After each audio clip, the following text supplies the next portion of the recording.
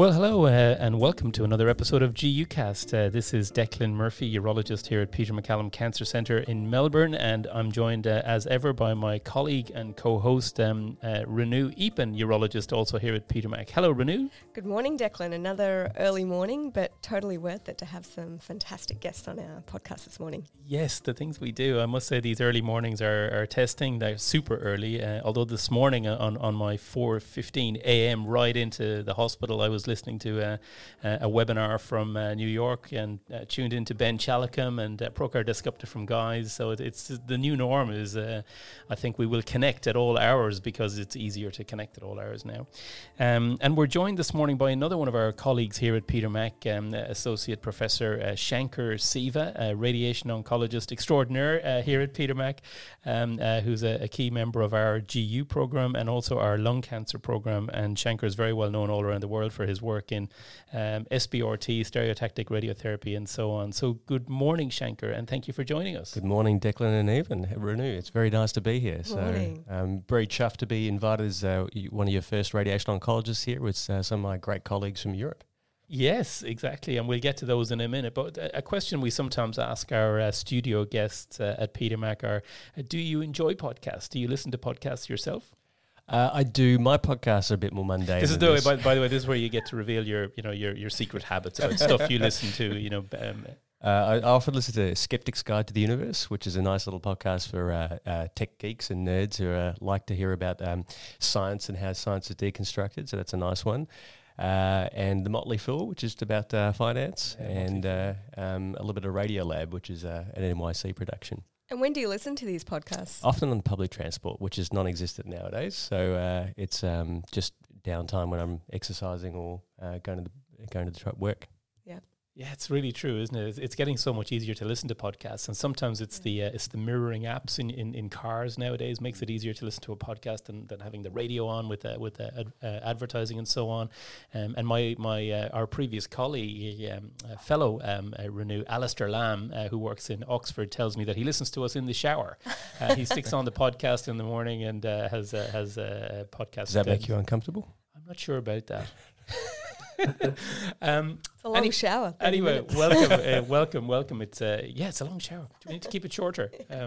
Save water. And maybe we'll have Alistair on. Actually, he was a great colleague and a very good academic prostate cancer specialist in Oxford now.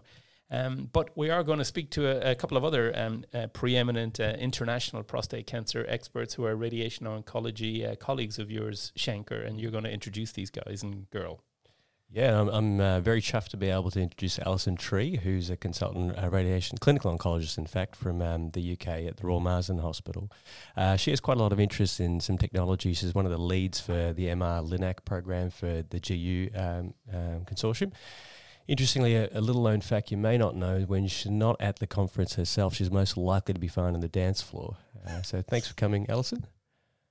Thanks very much for that. Yes, I'm sorry we don't get to dance today, but it's delightful to be with you this evening and this morning for you. We can see you, Alison, so feel free. Yes, we're on Zoom, of course, as everyone is. So all the listeners, I'll hold myself back. we can see Alison here on our screens, which is very nice to see you, Alison. So Alison Birtle, she's a singer, isn't she? At the Marsden. That might be one for Alison Birtle works Yes. in Preston in the north of England. Oh, she is sorry, a my fantastic apologies. singer, actually, yeah. She is. Gosh, there's something about these clinical oncologists in the UK. They're very talented. More talented than us, that's for sure. And on that note, another talent to introduce would be Piet Oost, who's from Belgium and Ghent Universities. He obviously has a lot of interest in prostate GU radiation oncology, specifically for metastasis-directed therapy. He's also interested in radioimmunotherapy combinations, which is also dear to my heart. An interesting fact, you may not, if you don't find him at the conference center, he's most likely taking a photograph. He often lugs around an enormous amount of camera equipment, which is ridiculous. But welcome, Pete. It is ridiculous, but it is something rewarding that you can do just by yourself. So that's getting away from the busyness. That gives me my other, my guilty pleasure is to digest everything, just doing it alone. But next to that, I love to dance as well. So I'm happy to do that next time, Alison. But please don't let me sing, please. We should be doing a different podcast. All right, it's a deal. And people are doing all this on Zoom, virtual choir, virtual. In fact, Caroline Moore, when we connected with her in London, we had to schedule it around virtual Zoom choir, basically for Caroline. Yeah. We're sort of trying not to talk about COVID too much, but it's hard not to talk about it at all. And I really wanted to just get an idea of how life and work are at the moment where you are. So, Alison, if I could just start with you and get an idea of what things are like now. Yeah, sure. So it's been a very strange couple of months, and as you'll have seen from the news, London's been hit pretty hard, much worse than you guys, thankfully for you. So our work has changed very much. There's very little prostate radiotherapy going on at the Marsden at the moment. We made the decision that because patients could be safely kept on hormones, we would defer prostate radiotherapy to maintain capacity for other cancers that couldn't be deferred, like head and neck cancer, gynae cancers. You can't hold those on hormone therapy. And so it's been a strange couple of months where the clinical teams like me have been helping out on the wards on a rota basis to try and backfill our colleagues. Our patients are really scared. They don't want to come to hospital. So most of our clinics have been remote. I've been telephoning a lot of patients, even new patient consults. So that's been a really new experience for us. And I think things feel like they're settling a little bit now. I think we've found the new normal, as people keep saying, and we're in a position where hopefully we can start to get some things back to normal in terms of prostate cancer treatments in the next month or two. So. Yeah, like you said, although Australia hasn't been affected in the same way, we've sort of, what you're saying is familiar in terms of especially patients' attitude towards healthcare and, having that fear of visiting hospitals and their general practitioners. So we're seeing a bit of a drop in referrals coming through and emergency admissions. And Pete, what about you? What about Belgium? I read some data today saying that Belgium actually had the third highest affected number of people per capita after the US and Spain. So surely life is very different for you now. It is true. The thing is with the numbers is in Belgium, they decided to rate all the patients that were confirmed with COVID and died to count those, but also the patients that were not confirmed, but for example, died of whatever it was, but people felt it was potentially a COVID-like death. They also counted that as towards the numbers. So that's why our numbers got inflated. If we only take the ones that all the other countries are counting, our numbers are half of what the ones that are reported. So our situation is certainly it's not good, but it is actually on par with the rest of the countries and not as bad as, for example, Spain and Italy. But it was indeed in the news that we were doing pretty bad job. But for example, in our hospital, we've been mainly saved. Our wards haven't been overflooded. Emergency hasn't been overflooded. So we were quite we were happy to see that things were rather well in control. Work-related things have indeed changed dramatically. It's the same as Alison said. We made the same. I think everybody in prostate cancer made the same decisions as towards radiotherapy. Everybody that can be on hormones, we will put them on hormones. Things that aren't very urgent, we try to postpone. Even patients that are with castration-resistant disease, for example, that we often treat and we image them regularly. We even try to postpone those intervals. Normally, we do every 4 months. We do imaging. We said, okay, your lab work looks good. You're asymptomatic. Normally, we would schedule a scan. Now we will postpone that because you're 75-year-old and maybe there isn't potential risk.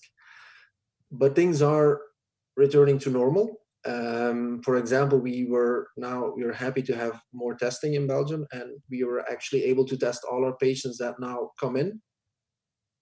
All of them get a test. All of them that are currently under radiation treatment also were tested, and we only have one asymptomatic positive patient that we are now treating on a separate machine during separate hours, taking additional precautions. But so now we feel quite comfortable in treating our patients because we have these additional safety measures. I mean, we feel more comfortable in handling the situation. So that is a bit reassuring that I think we can get back to normal in healthcare.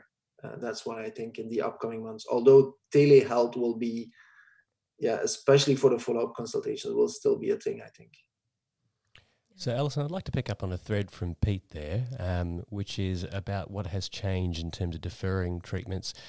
The NHS has been strong advocates of hypofractionation or shorter treatment regimens. Have you seen any further uptake or even more extreme hypofractionation in your setting?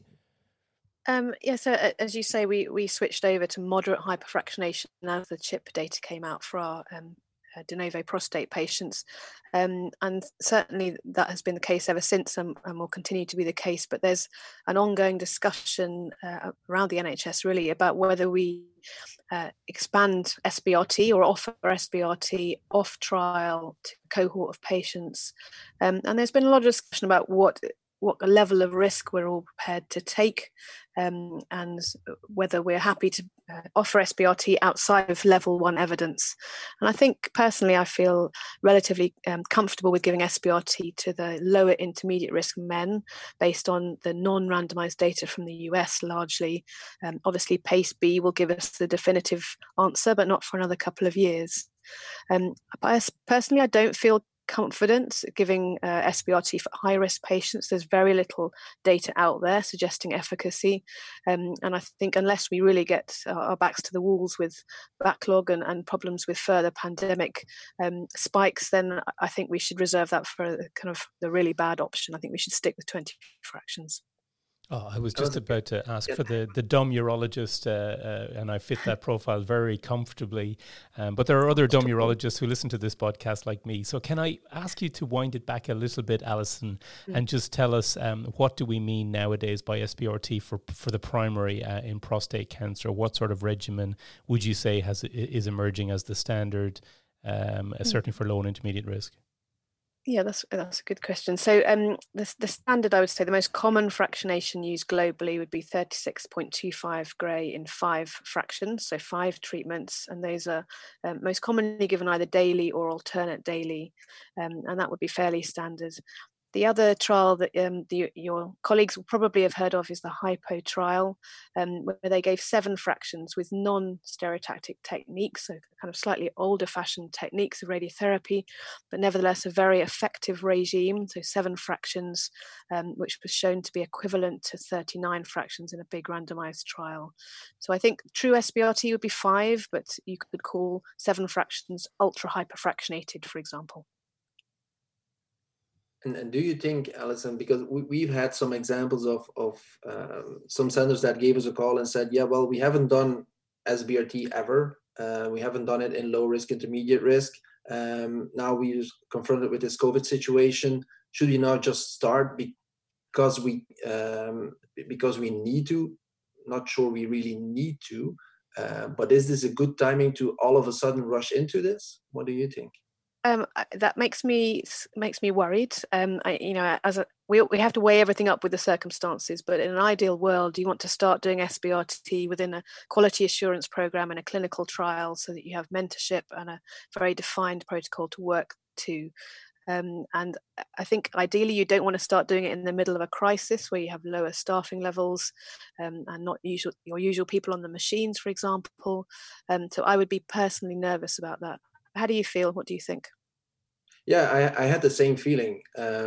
We suggested to use the schedules that were already hyperfractionated that they were used to. And if they really wanted to start with it, we gave them the necessary guidelines. And we said we are happy to review plans or review or assist even through Zoom meetings, for example, if you do delineation or the plan evaluation to look into that, and maybe we can do it in a dual job if that would make you feel more comfortable in like a peer review concept. Idea. And people were really, I think they were happy with the answer, and they said, we would only resort to it, for example, if we get from our 4 to 5 machines, we drop down to, let's say, 2 machines, and there are patients that probably maybe need treatment. Maybe then it might be worthwhile to do that. Maybe if you're down to 2 machines, prostate cancer shouldn't be treated and all be postponed. That was another argument. So for the prostate cancer, I think most people said, okay, fair points, maybe we shouldn't indeed rush into it. Yeah, I mean, there are guidelines. The PACE trial guidelines is now available freely on the ICR website. So there are guidelines out there. It's just the practical know-how of actually delivering the treatment on a day-to-day basis that's difficult. Pete, from your perspective, Pete, from the high-risk prostate cancer cases, and I think Alison's already a bit of a convert, but if we're looking at SBRT potentially for these, you know, the hypofractionated trials, Prophet, RTOG, CHIPA, had very few high-risk patients, I think less than 3%. So do you think that we should be thinking about SBRT or even hypofractionation at all for high-risk patients? Yeah, for high risk, we've been doing hypofractionation in a trial that we had running. It randomized 16 to 25 fractions, so something completely different than the rest of the world is doing. But nevertheless, it was within a trial, so the trial is now finished. And that went quite well. We didn't see any additional toxicity for the high risk patients. So I don't think technically there's a lot of difference. Of course, the volume is slightly larger. So it might be that for SBRT, there might be an additional acute toxicity we might encounter. I'm not sure. We haven't done any high-risk cases with SBRT at our center. We haven't really started at low risk, intermediate risk, yes. With the high risk, the only thing I know of it is that you increase your volume a bit towards the seminal vesicles, for example. And maybe Alison is better positioned to answer whether they believe they see more toxicity there. But in the perfect world, say there's a non-COVID kind of period, for high-risk patients, would you be hypofractionating your centre based on your studies? Yeah. Okay. Slightly different for us. Pete and Alison, can I get an idea of what your experience with salvage SBRT is and what you think the clinical applications are, especially in a previously radiated prostate? So I don't have much experience with that, I'm afraid. So we don't do any, I think you mean salvage prostate beds, do you? So re-irradiation. Well, that's one of the things we've seen in the PSMA era is that in patients with biochemical recurrence after primary radiation, whether it's seeds or external beam, but especially after seeds, we will see a hotspot on PSMA, very distinct, often anterior apex, maybe seeds there, maybe not. And the biopsy, inevitably, when we do a targeted biopsy, always shows that's where the disease is. So some cases here, and also at Royal North Shore in Sydney, they've had a salvage SBRT program to focus on that part of the prostate rather than, for example, have a salvage prostatectomy or other salvage ablation approaches. So I think it's one of the when we consider how far do you push SBRT, it's certainly been a question here, probably triggered by the widespread use of PSMA.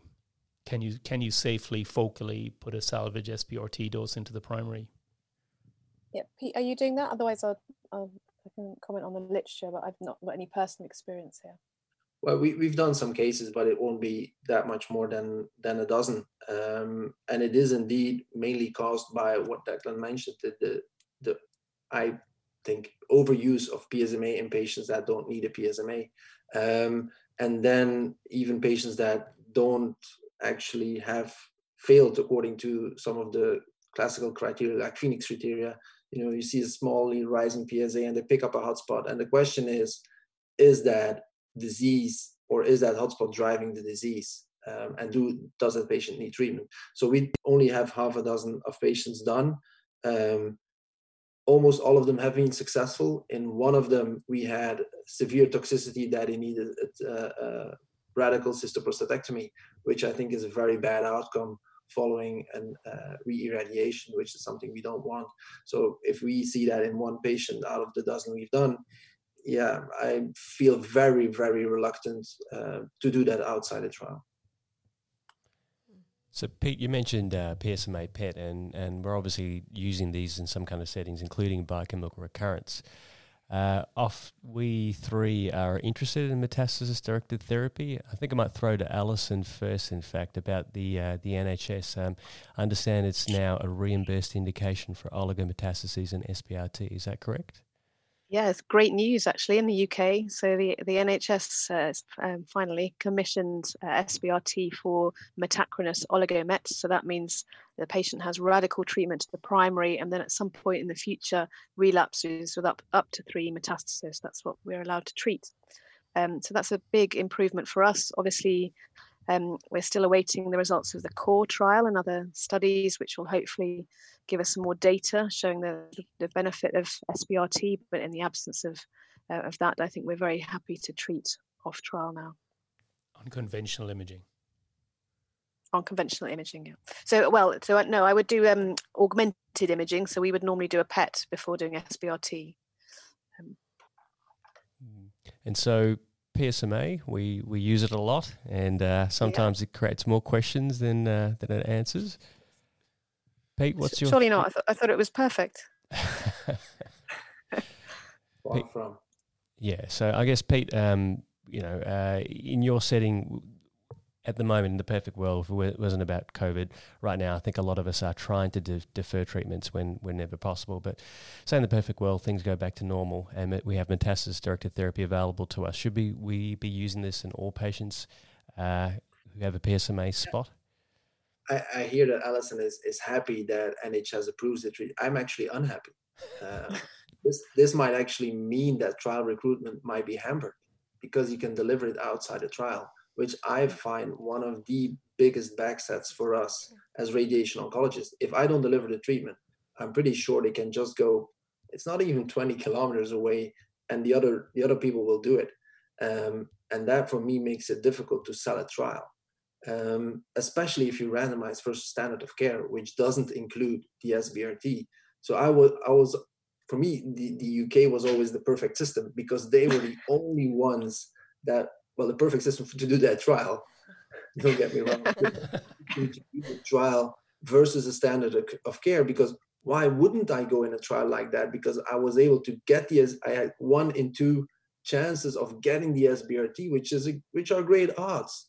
While if you go in my trial, you have 100% chance you get the SBRT if you go next door, and in my trial you only have 1 in 2 chances. So why would I go in the trial? So yeah. I'm not convinced that it's a good sign. I'm happy that people start believing in it, because that's still the level I think we are at. It is still a belief that seeing it earlier and treating it earlier actually helps the patient. And I'm also a believer, but I would love to bring the evidence there that it actually helps us out, that we are improving the outcome for the patient, not only improving what the PSA looks like, not only improving things that the patient is happy that you're actually getting a treatment that doesn't cause too much harm, which actually it doesn't. Most of the patients don't even know they got the treatment, and the PSA goes down. Most often it doesn't go completely down. So patients, it's very hard for us to interpret these PSA declines. If you look at the waterfall plots, we see often very small declines, and then it remains stable, and then it goes up a bit, and then again goes down a bit. We've seen very fluctuating and very difficult to interpret PSAs. And to be honest, if you look at the data that are published, 30 to 40% relapse within 1 to 2 years with multiple lesions, or again an oligomet. Should we retreat it? Should we maybe think of including a drug in combination, which I think is the way forward? So there's so many questions yet. And if you're already starting to offer it outside the trial, who's going to bring the necessary evidence? Will we all leave it to David Palma and his COMET trial? Or who else will chip in? And I hope that would have been the UK. Yeah, it's a really good points, isn't it? And unlike the UK, to be out there on a wing with it as well, Alison. Normally, we NICE and co are very conservative, really. Even with data that's often generated, pivotal data generated in the UK, often the reimbursement is a bit sluggish to follow, isn't it? Yeah, absolutely. No, I totally agree. But we have had the phase 2 CORE trial, which has recruited, I think, over 180 men with prostate cancer. So that's not as big a sample size as we would have liked, but at least it will be randomized evidence in due course. Renu, so it is great to be sitting here with 3 of the preeminent radiation oncologists in SBRT for prostate cancer. And one of the things that unites us is metastasis-directed therapy. When PSMA started rolling out like a plague across Australia 5 or 6 years ago, and we were beginning to find these low-volume metastases, Shankar, it did trigger around the same time a lot of stereotactic radiotherapy for these metastases. And we wrote a piece in European Urology describing this as like a POCAMET phenomenon. It was around the same time as Pokemons were happening, and kids were running around with their phones looking at this virtual reality thing, trying to chase all these Pokemons.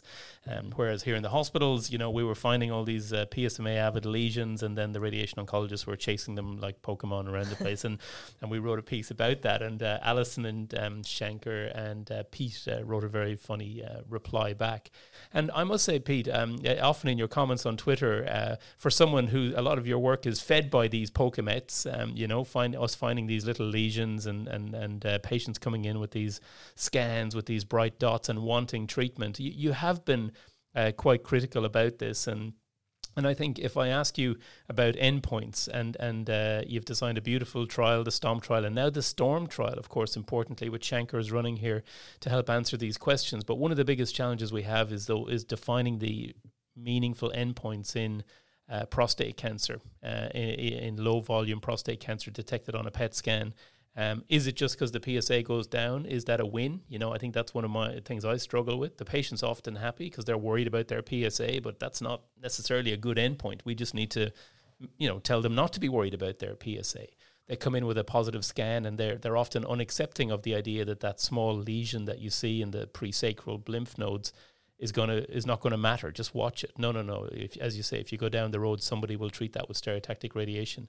Do you think we'll ever get to a point where we will have some acceptance on endpoints that, keep everybody happy, keep the patient happy, keep the reimbursement bodies happy? Because it won't be overall survival, or it won't be prostate cancer specific survival, because that's 10 or 15 year endpoints. Do you think PSA will ever be a reasonable survival, or you've tried to create a hard criteria for triggering ADT, for example? So what are the endpoints that are going to satisfy metastasis-directed therapy approaches in this type of prostate cancer detected by PSMA? I think in the synchronous setting, it will be overall survival, and it will be assessed in the STAMPEDE trial. I think arm M, hopefully. I think in the recurrent setting, we shouldn't be lowering the bar too much, and that, I think, is what we've been setting the scene, and that's actually what we've been doing. That's what Shankar has been doing with the POPSTAR trial. It's showing safety. We've been doing the same in STOMP. We've been showing it is safe, and as compared to observing patients, we indeed see a decline in PSA, which might be of interest, and we can maybe postpone the need for a definitive ADT with a certain time point. But is that good enough? In my opinion, no. And we shouldn't be lowering our bar because we are too lazy to wait 10 to 15 years, because we have the availability of the techniques now at our hands. I think we should keep that bar high enough. Maybe the next best thing will be time to next metastasis, or radiological progression-free survival might be a valuable endpoint, which is a bit harder. CRPC-free survival might be of interest, although it becomes more difficult because we get more drugs available pre-CRPC. So I think the type of patients that are castrate resistant, the classical ones that we know that only add ADT and then become CRPC, we've seen them less and less. We've seen now patients treated with multiple ADT plus chemo, ADT plus whatever.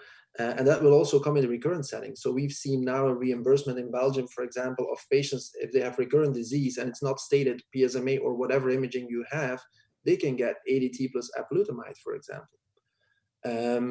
So we are now starting off patients that have a PSA of 1 point something with some spots on PSMA disease that they can live with for many, many years, starting out with ADT plus apalutamide. I think we're overshooting here. And that's again showing that we're lowering the bar and extrapolating evidence from one setting to another. And for me, metastasis-directed therapy, it should uphold the same standards as we have with other drugs. It should have the same bar. For me, the same bar should be held up for PSMA. The bar hasn't been high enough. We've been looking at mostly retrospective evidence. Luckily, finally, mainly from you guys, there are coming prospective trials, the ProPSMA, the OSPREY trial, that we know where the pitfalls are, that we know how to interpret it. But it also already shows you that PSMA is still not good enough. It doesn't show you the disease that's smaller than 5 millimeters, for example, in nodes. Most often it doesn't. So I think if we want to show a benefit, I think we will get the benefit not in the trials that are there designed now. We maybe will get them from larger trials like done in the UK, or trials that are done that are tumor agnostic, like Sabre Comet, which includes all type of tumors.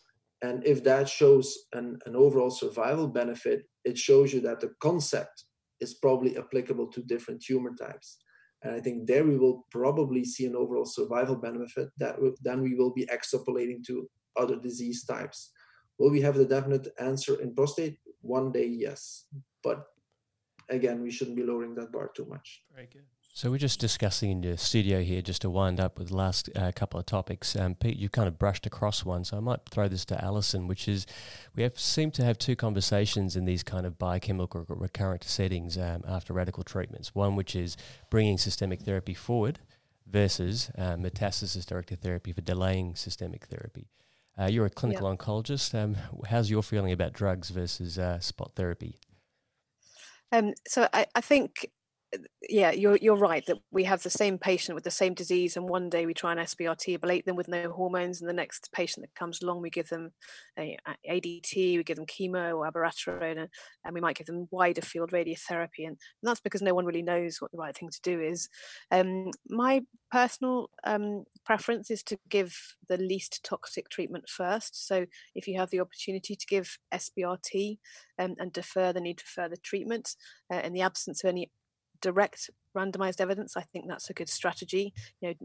First do no harm is what we all signed up to at medical school, and I think that's a good place to start. And then you can come back to your ADT and your ABI or APA or whatever at the next relapse when they'll still be hormone sensitive. So we have these discussions in our MDT, we go round and round, but increasingly I'm leaning towards the least toxic option, which I think is SBRT usually.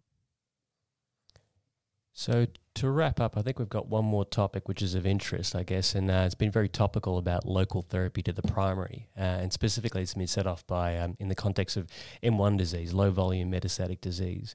This has been kicked off by the STAMPEDE study, Cohort H, and I guess, what are your thoughts about treatment to the primary with radiation versus treatment to the primary and low volume mets versus surgery to the primary? Where are we at in this space about local treatment to the primary and low volume metastatic disease? Do you want me to jump in with that one? So there's level 1 evidence that irradiating the primary with low volume disease improves overall survival. So in my book, that's the default, and that's what we do. We give 36 Gray in 6 fractions once a week, and we know that improves overall survival. To my mind, I think surgery in that space is experimental, and it's great to investigate that in a trial, but I wouldn't recommend it for a patient outside of that personally. And what about treatment to the primary and the metastases? Yeah, so as Pete said, that's going to be tested in STAMPEDE M, where they'll be randomizing to primary only radiotherapy versus primary and all METs, up to a maximum of 5 METs. So until we've got the answers to that, that's also experimental treatment. So I wouldn't hazard a guess as to which way it'll go, although I'd like to see the more radiotherapy doing better. I think that's always a good thing. Indeed. Fantastic. Well, thank you very much. What a great conversation. We could have gone on for hours and hours, but it's getting late in the evening in Europe, and we're about to start the day's work here. So, Renu, it was great to have a bunch of radiation oncologists / clinical oncologists on the program, wasn't it? Yeah, absolutely. Great to start the day with some, looking over the literature and that underpins what we do. Sometimes I just wonder why would anyone not do stereotactic radiotherapy. I'm a big fan, as you know, of stereotactic radiotherapy, and I just think that's going to be the future. And I think on another occasion, maybe we'll come back and talk about the technology, Shankar. You mentioned that Alison leads the MR-Linac program, which I know many of us are very, very interested in. And I think the sorts of tools that are used and the software that's used, in addition to how we select these patients, as we've talked about, is going to be very important. So with that, I'd like to thank you, Alison. Thank you, Pete. It's been great to have you on as guests, and we would love to have you back again in the future. I hope you have a good day there in Europe, and we look forward to seeing you hopefully in person again before too long. Alison's due down later in the year, Shankar. Hopefully she'll still make it. What do you think? What are the chances? We'll have to see. We'll have to see, yeah. And with that, that's it from another episode of GU Cast from myself and Renew. If you like the content, please do subscribe and like us. And of course, please, as ever, send us some suggestions for topics or guests, or if you want to get on yourself, please do. Take care. Bye-bye.